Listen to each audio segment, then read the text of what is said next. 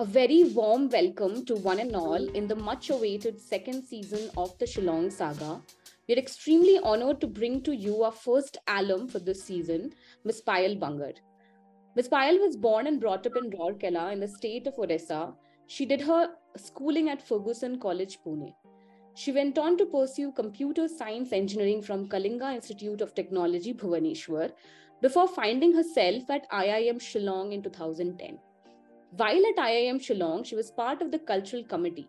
She has moved around multiple industries, managing brands in alcohol to fashion to healthcare and now beauty. She started her career as a market research intern at Kantar IMRB International. She joined Diageo USL as a brand manager of McDowell's Number One after graduating from IIM Shillong. She then served as a marketing manager for Reliance Brands Limited, managing fashion brands Quicksilver, Roxy, and DC Shoes. Post this, she went on to serve as a brand manager for Seven Seas in the UK. She has won the CEO award at P&G for turnaround of Seven Seas. Currently, she is the senior brand manager at Olay for Northern Europe at Procter & Gamble UK. Payal was recognized as the Faces to Watch by Campaign magazine as top marketing leaders in the UK. She has also written a book by the name World Wide Web Trap, which was launched in 2015. A very warm welcome to you, Payal ma'am. Thank you so much, Megha. Thanks for having me here. Yeah. So looking back at your journey from being an engineer to pursuing MBA from IIM Shillong to becoming a senior brand manager at Procter & Gamble, how do you feel about growing up as a person, both professionally and personally? So, I think educational background provides you the foundation on how you approach things, even though that might not be your lead career later on. So, for example, I'm still quite logical and analytical when I approach things. I think that's because of my engineering background, but someone might have a more creative flair when they look at things if they have, let's say, an arts background. I still go to spreadsheets and I have a managerial approach, even with related to home admin tasks like paying bills, etc. And I think it's because of my MBA background that Excel spreadsheet is like my go-to app. So the transition from one field to the other, one job to the other, there'll always be choices that you would have to make, and there's no right or wrong choice.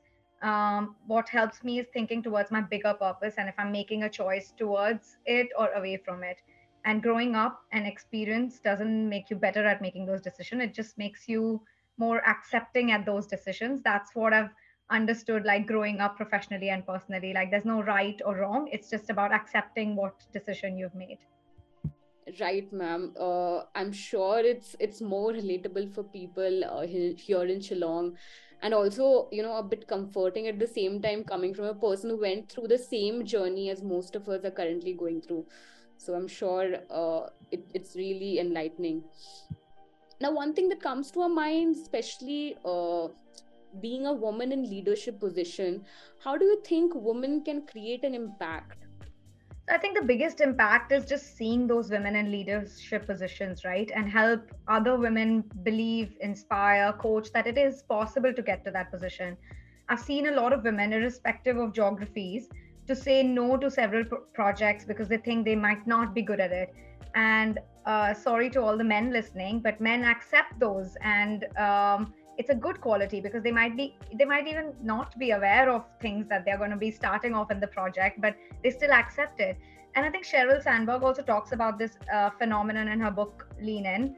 So I think the first step for women is to believe that it is possible, and the second step is providing that support network to women to help guide and coach. So, for example, I am a part of this Women from IIM community, and students from the current batch and the upcoming batches can also join once you graduate. And the amount I've learned and grown meeting these women has had a big impact on me. So, it is about just seeing those women that it is possible, and then providing that support network, I would say, are the two most important things. Right. So, what role do you think society plays in encouraging women to take up challenging jobs or to be a leader in general? I think currently there are companies that provide that setup for women in general, but there are also companies that don't. So it starts from first step is from believing it's possible, and then you have to be the change to bring the change. So how do you believe that that is possible, and then try to bring about that change within your organization? Now I appreciate at junior levels it is a bit harder than when you grow up, and that's where we need to look up to those women in leadership positions to bring about that change. So how do you provide that network context, and how do you keep those people in touch? Like for example, there is a thing within PNG where we have mentoring, like the older generation kind of gets mentored by the younger generation to understand what are their challenges, what are their problems. So those kind of facilitates what are the latest challenges in the that's brought about in the current younger generation, but then the change has to be brought about within the societal setup itself to bring you there. Right, ma'am. So I think it was really helpful for all of us, since we now see more and more women taking up places in the boardrooms, and also how much emphasis is given to inclusivity at workplaces. So, so moving on with a very nostalgic question about IIM Shillong is, what do you remember the most from those 2 years of MBA journey at Shillong? It would be great if you could share some of your most cherished memories from those 2 years. This is a never ending answer that you have asked me the question to. So I think the fondest memory I have is of F Wing in boys hostel. We were about 15 friends who were quite a group, and 11 of the boys in the group lived in F Wing. So we spent most of our time hanging out there. And I was known for being quite mischievous. So whether it was putting through firecrackers in bathroom for one of the boys, when showering. I can't name that guy, he's gonna kill me. Or meeting my life partner Nitish, and they're all really fun memories, right? I remember I was like one of the fondest memories in the classroom was I was once thrown out of Professor Basa's classroom in barracks back then when we used to have our classes in the old campus. And in fact, he gave me an option of which door I would like to exit from.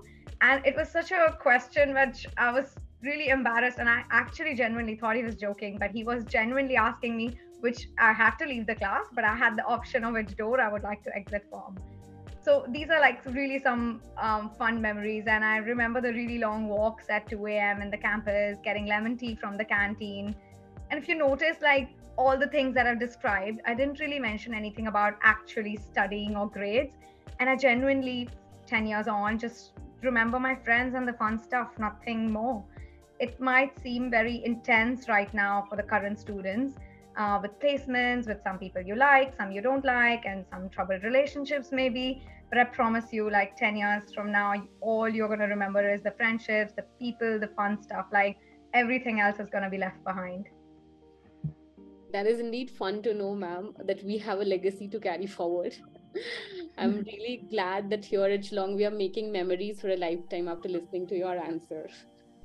So, ma'am, we know that you've been staying in UK for close to a decade now. But do you miss being in India, and how is life in UK different from India? So obviously, I miss India, right? I was born and brought up there, and I grew up, so I have all my family and friends there. So I obviously miss India, and I miss getting the help that I need and the support when I need it. Um, but it's that said, there are a lot of like good aspects as well about being in the UK. So when I actually came to the UK, I had initially said no to moving here, and it was then when Nitish had the opportunity to move here. So we were on a strict, like I was very like, okay, it's just 2 to 3 years timeline in my mind, and definitely not staying beyond that. But here I am, 8 years and counting.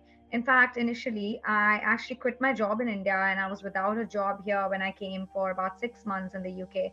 So I had to start my career literally all over again, and my first sort of 3 years experience was completely written off.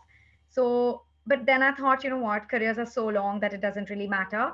And when I came here, I started as a contract temporary role, even to like get me help get a foot in the UK market. So I would just say never. Like life can always throw options at you, which might be different from what you planned, but change is change comes with uncertainty and unpredictability. So understandably, it can bring nervousness, but then it also brings you out of your comfort zone, and that's where like magic happens. So there is a lot of stuff that I've learned good here. So I know whilst the UK is right now slipping into recession, there are things that I really like here is like that work-life balance. There is more awareness and focus on your mental health for sure. And for someone like me, I'm not that work is consumes me completely and work is my end all be all. So I treat work as a part of life. So there's more to me beyond work. And I have a life to focus on outside of work. And I think it's possible because I'm here right now. So I learned Spanish, I work out very rigorously, I focus on my health and well-being quite a lot. So I get the opportunity to almost develop myself more holistically than just work is how I would frame it. So I'm sure, ma'am, it's really helpful since many people plan to settle abroad for better opportunities, but are skeptical for n number of reasons, especially after COVID. So I think that's really helpful what you said, that focusing on mental health and keeping yourself healthy even when we are busy. So Yeah. it's really helpful, ma'am. That's all for today's episode. Stay tuned for the next part to know more about Payal's journey.